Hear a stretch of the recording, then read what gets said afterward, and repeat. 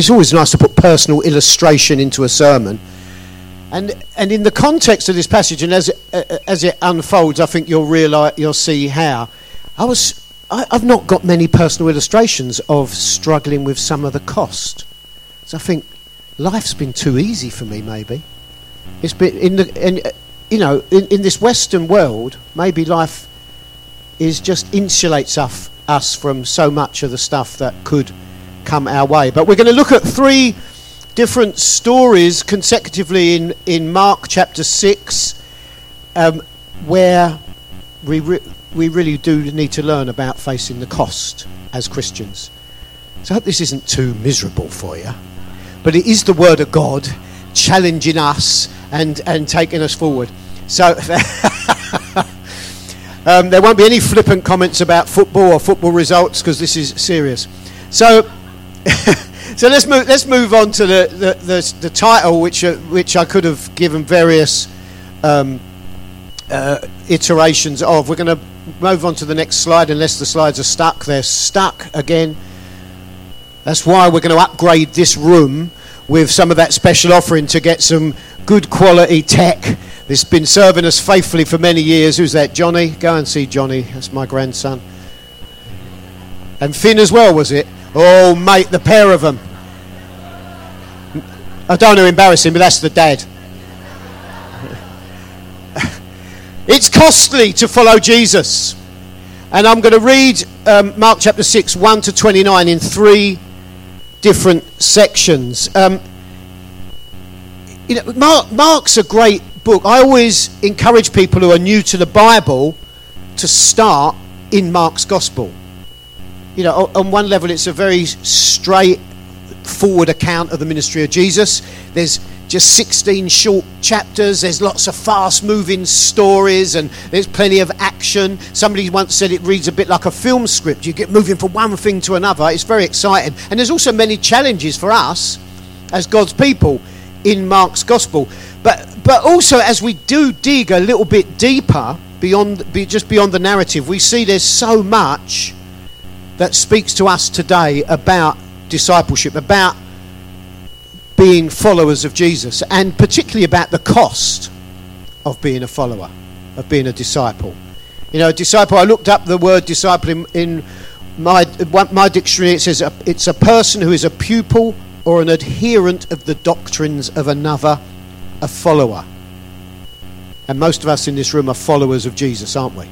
Disciples of Jesus. So that's what we're going to be digging into in just a second. Faith, we're people of faith, aren't we? Faith is risky by its very nature. Total commitment to Jesus in faith can be very costly indeed. And as you read through Mark, and I hope you're reading through the book of Mark and using the study guide that we've put together as a church. Many of you have contributed to that just to help you read through that and look at that as connect groups as well. You'll see in Mark that it's often the anonymous characters, it's the faith of the anonymous characters that stands out. I mean, obviously we get to meet and know some of the disciples in there, but people like the woman who touched Jesus' cloak, right? Great faith to push through the crowd to get that. The deaf man and a blind man, and different people just come to Jesus demonstrating great faith and taking risk. And it's them, the ordinary people, who so often express extraordinary faith in Jesus. And I want to emulate them, don't you? Faith is being sure of what we hope for and certain of what we do not see, as we read in Hebrews. And Mark shows us that following Jesus involves faith, even when fear is the more natural response. Scary sometimes. Let those ordinary people set an example to us. And not only the ordinary people, but Jesus himself. So let's look at the first section. I've called this despised and rejected. I don't know if there it is. Despised and rejected. Here in this section of Mark, we see some of the more difficult aspects of being a follower of Jesus. You know, Jesus, in this narrative, is continuing his ministry.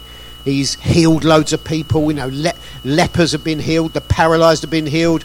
He's taught with authority that's amazed people. He's spoken to the weather. He's calmed the storm. He's cast out demons. He's even raised the dead. And here, he goes home. His hometown of Nazareth. And I'm going to read the first 6 verses of Mark chapter 6, reading from the New Living Translation.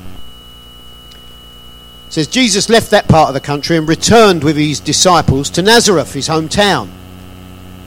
The next Sabbath, he began teaching in the synagogue, and many who heard him were amazed. They asked, well, where did he get all this wisdom and the power to perform such miracles? Then they scoffed, he's just a carpenter, the son of Mary and the brother of James, Joseph, Judas and Simon, and his sisters live right here among us. They were deeply offended and refused to believe in him. And then Jesus told them, a prophet is honoured everywhere except in his own hometown and among his relatives and his own family. And because of their unbelief, he couldn't do any miracles among them except to place his hands on a few sick people and heal them. Yeah, I know, except. And he was amazed at their unbelief.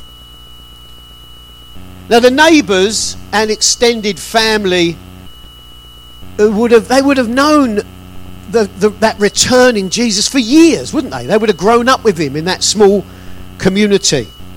And now, after he's been doing all those wonderful things, he's come home, right? And they can respond to his power and his wisdom and the wonder of his ministry. And they do respond, don't they? But not with faith, with contempt. Have you ever experienced that? You know, you go with all the glory God has graciously poured out for you, all the knowledge and understanding and wisdom and faith, and you speak to people and maybe you even offer to pray for them, and what do you get back? Shut up. What are you talking about? It comes, doesn't it? Right? Even in your own family, or maybe especially in your own family, or your community, or your place of work, or your estate. See, they thought they already knew Jesus.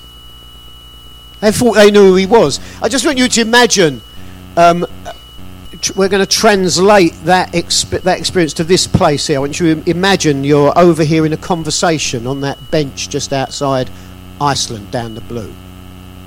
Right? You're already there, aren't you? Right? And you've just walked past and you hear, Jesus? He's the carpenter's son, and he lives on the Kirby estate. Right? So, oh, I know him. He went to school with my Archie. Right? I know his sisters, says another. And then someone says, no, he's Mary's son. And that's said with a sort of a knowing nod, Mary's son. Intentionally, subtly, or maybe not so subtle. And what that is expressing contempt for someone they saw as Mary's illegitimate son. Because there's no mention of Joseph, Mary's son, you know. In those days, they would always have talked about the father's line, the father's genealogy. And to say Mary's son was intentional and deliberately contemptuous. They hear the teaching and they see the miracles and they still reject him. And this must have been a low point for Jesus, who experienced emotion as much as we did. You know, and he said it, a prophet is honoured everywhere except in his own hometown and among his relatives and his own family. They took offence at Jesus. They refused to listen to his message. They rejected him. The Jesus we love. The Jesus we read about and wow about. And they just dismissed him. They scoffed him. They found him deeply offensive. They refused to believe in him. What must that have been like? Well, maybe you have experienced something of that. Have people scoffed you? Have they found what you stand for offensive? Do people question your integrity, even your honesty?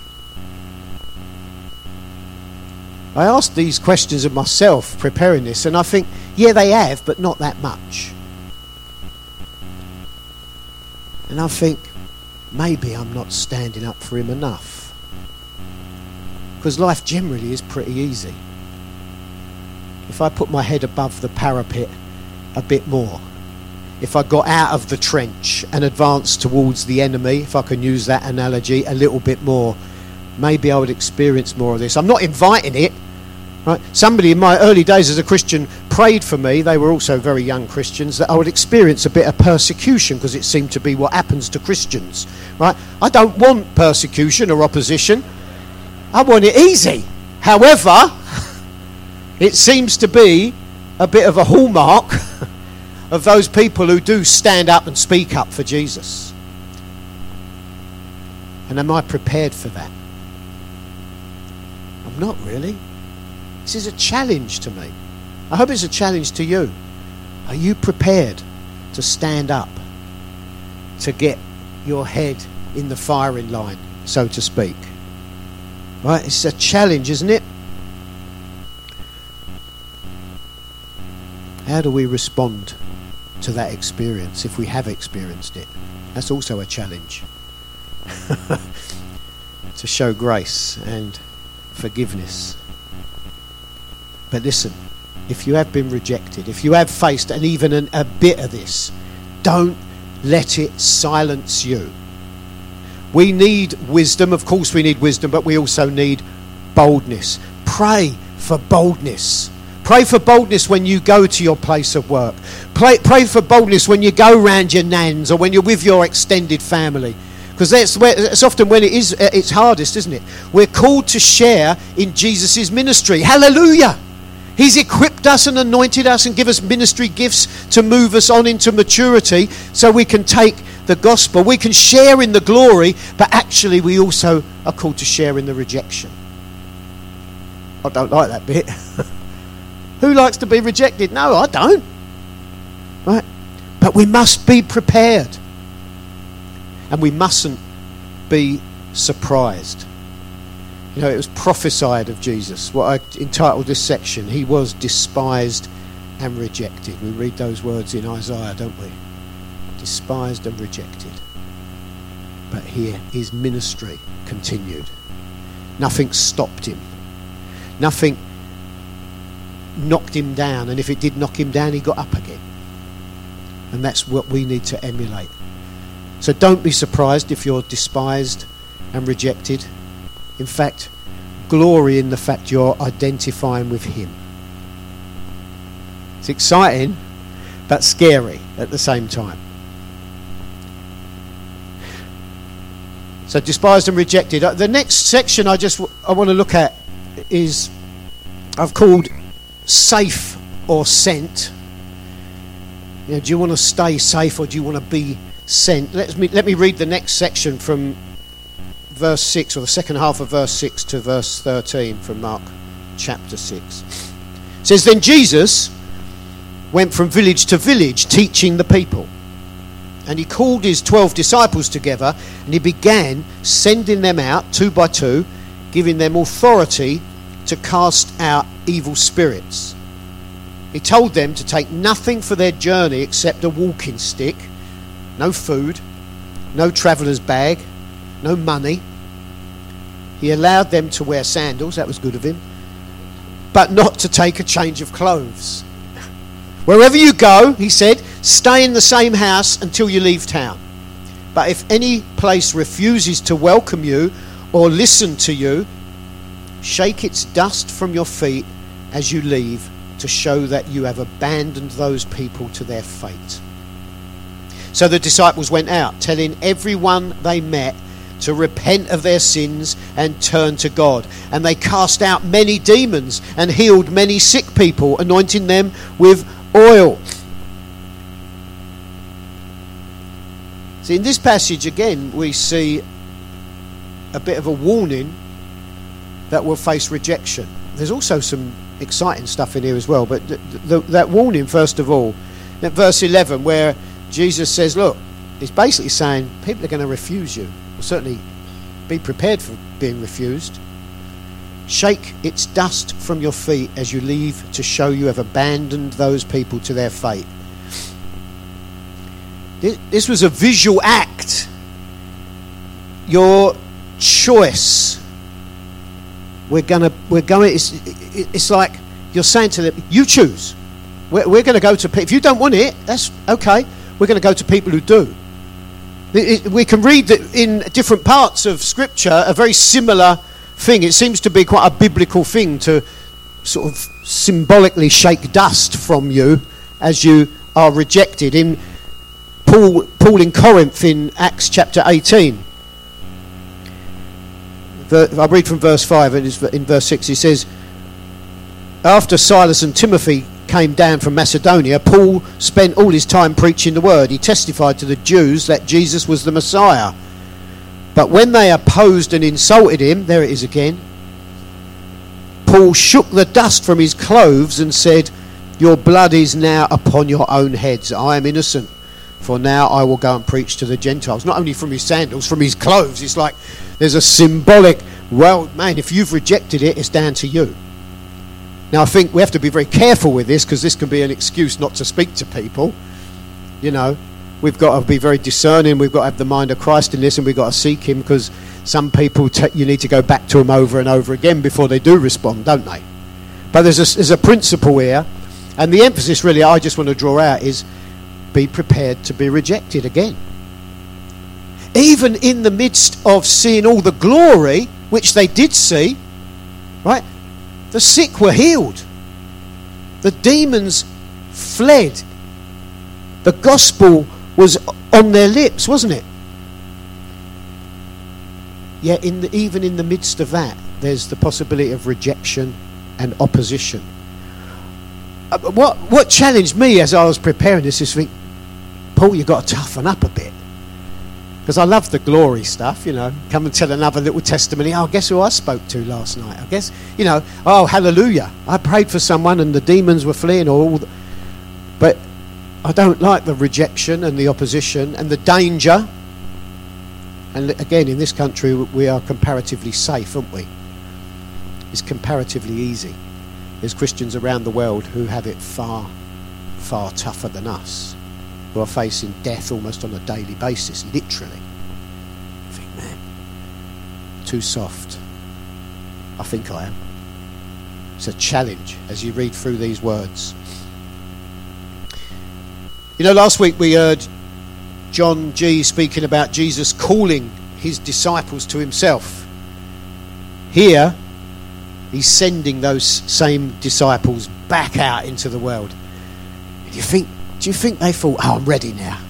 I've spent enough time with Jesus. I'm equipped. I'm fully ready for this. I've been discipled to maturity. I'm off now. Thanks, Jesus. I can't believe it.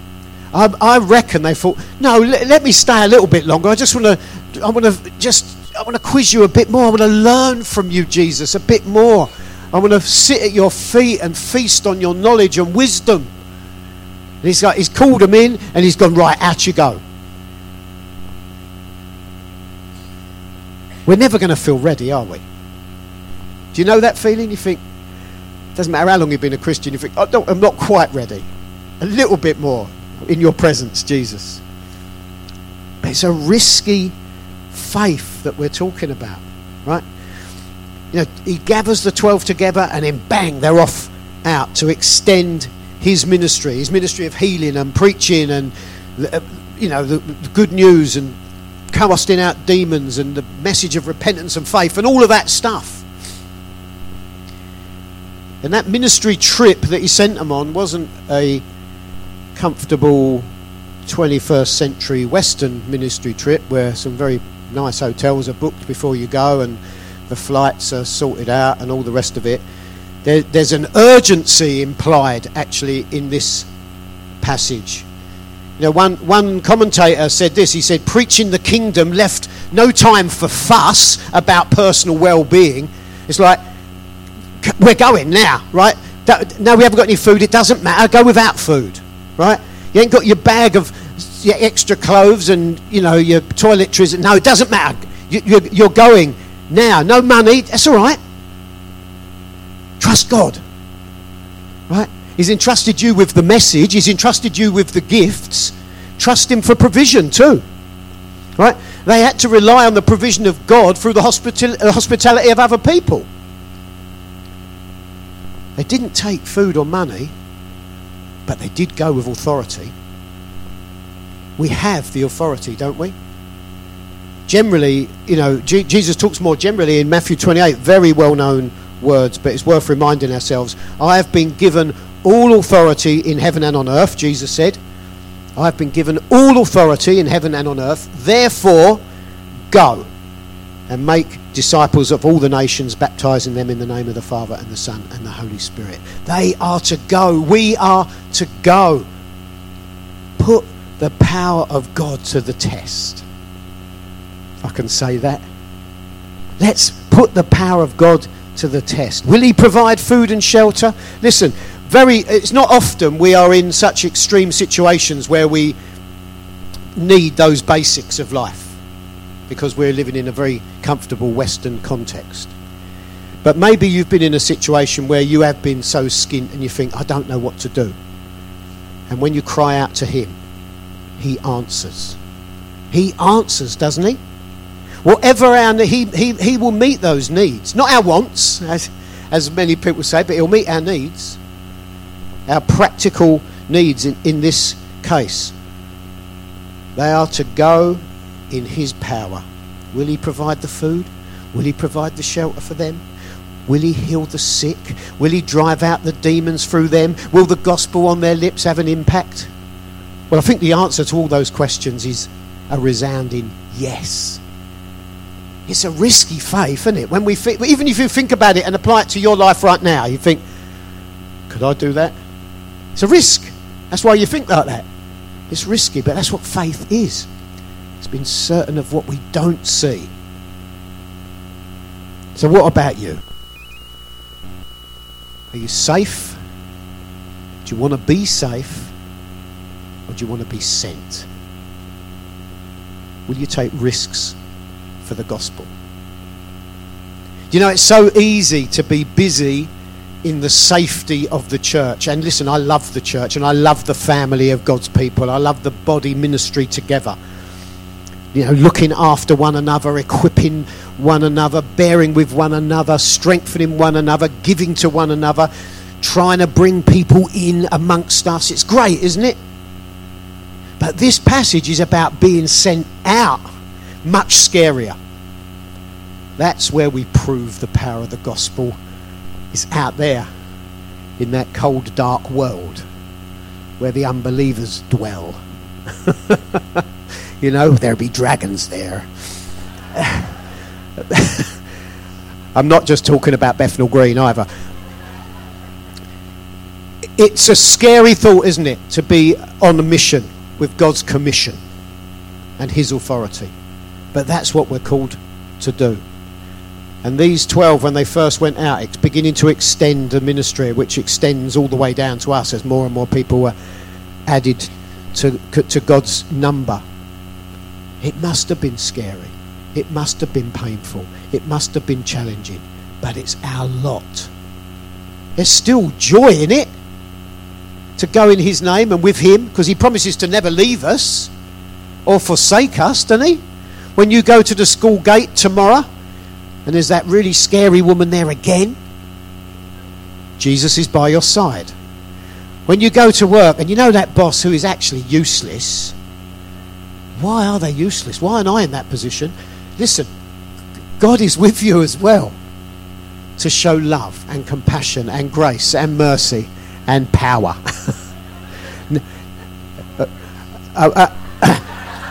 I obviously wasn't, because we all know Chris, who is one of the best bosses one could possibly wish to work for.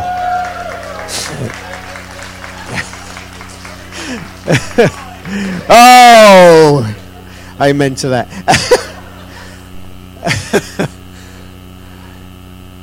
But it's scary out there. And when you go to talk to them about Jesus, you think, oh no, because I know their views. I know what they think. I know what they believe. You know, it's scary, isn't it? And you're risking opposition. But we've got to do it. We've got to be those disciples of Jesus. You know, in this growing post-Christian, dare I say, anti-Christian culture around us, the opposition to Christian values on many levels could tempt us just to stay safe, get down a bit deeper and hide, to avoid the threats and to avoid the issues. Now listen, I'm not saying go out there and wind people up. I'm saying we go out and love people and we show his compassion and his mercy and his grace. But the truth sometimes hurts. And we're people of the truth, aren't we? So that truth should be wrapped up in grace and wisdom, but it should still be there. Because silence is often taken as assent. Oh, he ain't said nothing, he agrees with me.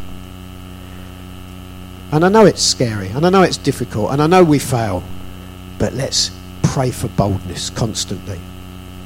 Here's a challenge. Does your life prove the power of the gospel or the safety of the church? Does your life prove the power of the gospel or the safety of the church? It's a challenge. Listen, I'm not just preaching to you, I'm preaching to me here. It's constant, isn't it? Safe or sent. The next section, success or obedience, I called it. I'm going to read from Mark 14 to verse 29. Mark 6, verse 14 to 29, where we see the ultimate cost of discipleship in the story of John the Baptist. Verse 14 of Mark 6. Herod Antipas, the king, soon heard about Jesus because everyone was talking about him. Some were saying, well, this must be John the Baptist raised from the dead. That's why he can do such miracles. Others said, he's the prophet Elijah. Still others said, he's a prophet like the other great prophets of the past. When Herod heard about Jesus, he said, John, the man I beheaded, has come back from the dead. For Herod, and then it goes into the narrative, for Herod had sent soldiers to arrest and imprison John as a favour to Herodias. She had been his brother Philip's wife, but Herod had married her. So it's Herod's the man, Herodias is the wife. John had been telling Herod, it's against God's law for you to marry your brother's wife. So Herodias bore a grudge against John and wanted to kill him. But without Herod's approval, she was powerless. For Herod respected John, and knowing that he was a good and holy man, he protected him. Herod was greatly disturbed whenever he talked with John, but even so, he liked to listen to him. You probably find that with people. You think, it winds them up, but they come back for more. Verse 21, Herodias' chance finally came on Herod's birthday. He gave a party for his high government officials, army officers, and the leading citizens of Galilee. Then his daughter, also named Herodias, came in and performed a dance that greatly pleased Herod and his guests. Then he shows off a bit. He goes to her, ask me for anything you like. The king said to the girl, and I will give it to you. He even vowed, I'll give you whatever you ask, up to half my kingdom. Blimey.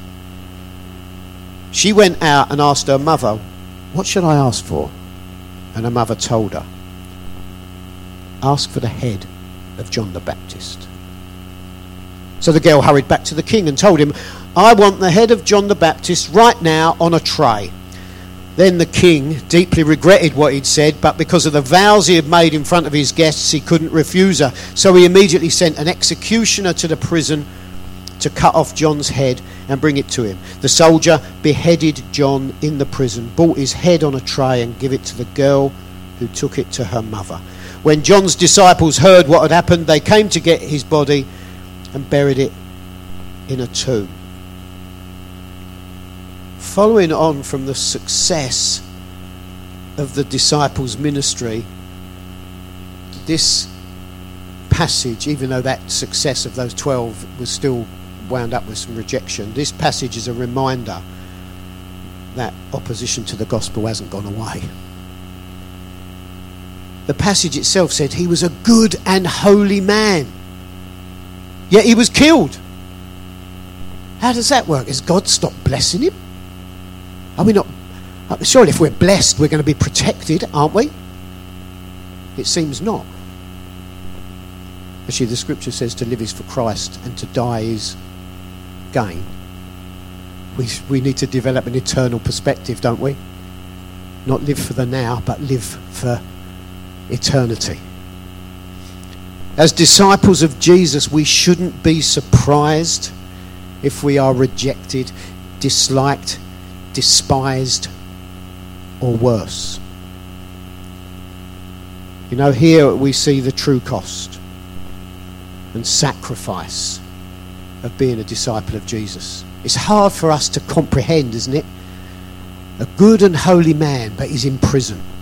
And he's still preaching the gospel like others in Scripture have preached the gospel when they're in prison and wrote those letters from a prison cell. But they kill him. They take his life in a really barbaric way. That's the true cost and sacrifice of being a disciple. But we thankfully know the end of that Bible story, don't we?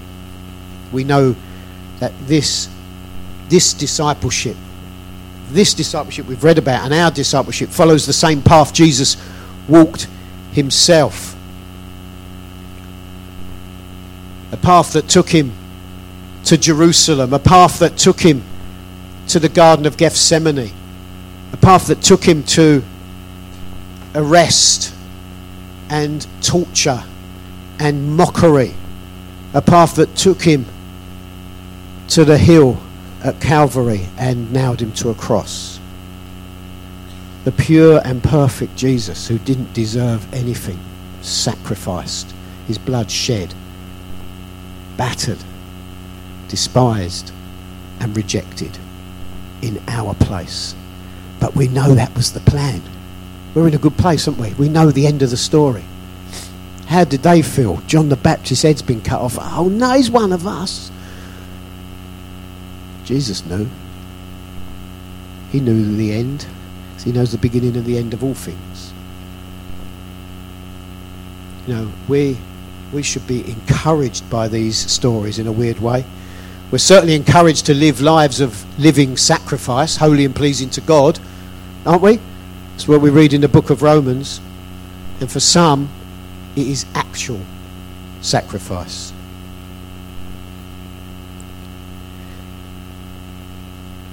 I've spent a long time talking about pain and hardship and death. The pain, hardship and death of discipleship. That's a snappy title, isn't it? Yeah. That's a good book title. Because it's all right here, generally. It's not too bad for us in London, with all the trappings of Western culture. But throughout the world, countless Christians face daily persecution and death for their faith in Christ. We shouldn't insulate ourselves. We use the phrase quite freely, oh, they're brothers and sisters. They really are brothers and sisters in Christ. From parts of Africa to the Middle East to the Asian subcontinent, Christians know firsthand the cost of true discipleship. It's in stark relief when you are literally facing death. But let me say this as I finish. Who knows where things will go in these polarised and politically volatile times? We don't know where things are going to go in this nation. Have we taken the peace and freedoms we have for granted? Probably yes. Will it be us next? Who knows? But I want to be a disciple of Jesus in all that means. If it means being despised and rejected, if it means being sent out into what looks like a war zone, if it means obedience over success, is what I titled that third point, didn't I? Because we measure success very differently to Scripture. You know, success, there's more people being saved. Success, there's more people being healed. Success, there's more people giving money. Hallelujah to all those things. Right? But success is doing what Jesus says. It's being obedient. Yep, I'm going to go. It's not about the results. It's about the obedience. Let's obediently serve God's purposes in the world, wherever that leads us, whatever the cost. Amen. Amen. Let me pray for us, because the implications of this are huge, aren't they? I pray that your word would shape our lives, Lord. That we do focus on the good stuff, and there's nothing wrong with that. I love the good stuff. But Lord, let us be aware of the reality of opposition, the reality of the battle. And as we're aware of the fight, Lord, let us also be very aware the victory is ours in Christ Jesus. It's not a 50-50, us or them, maybe, might be. We are victorious in Christ. And I pray we'd live in the good of that, but we'd live with boldness. Anoint us. Remind us who we are again and again and again. Remind us what you've done in our lives. Remind us of the calling on us generally and specifically, that we would advance your kingdom wherever we go, that we would see the sick healed, we would see the unclean spirits flee, we would see the gospel change lives, wherever and whatever you've called us to. And I pray all that in your wonderful name. Amen.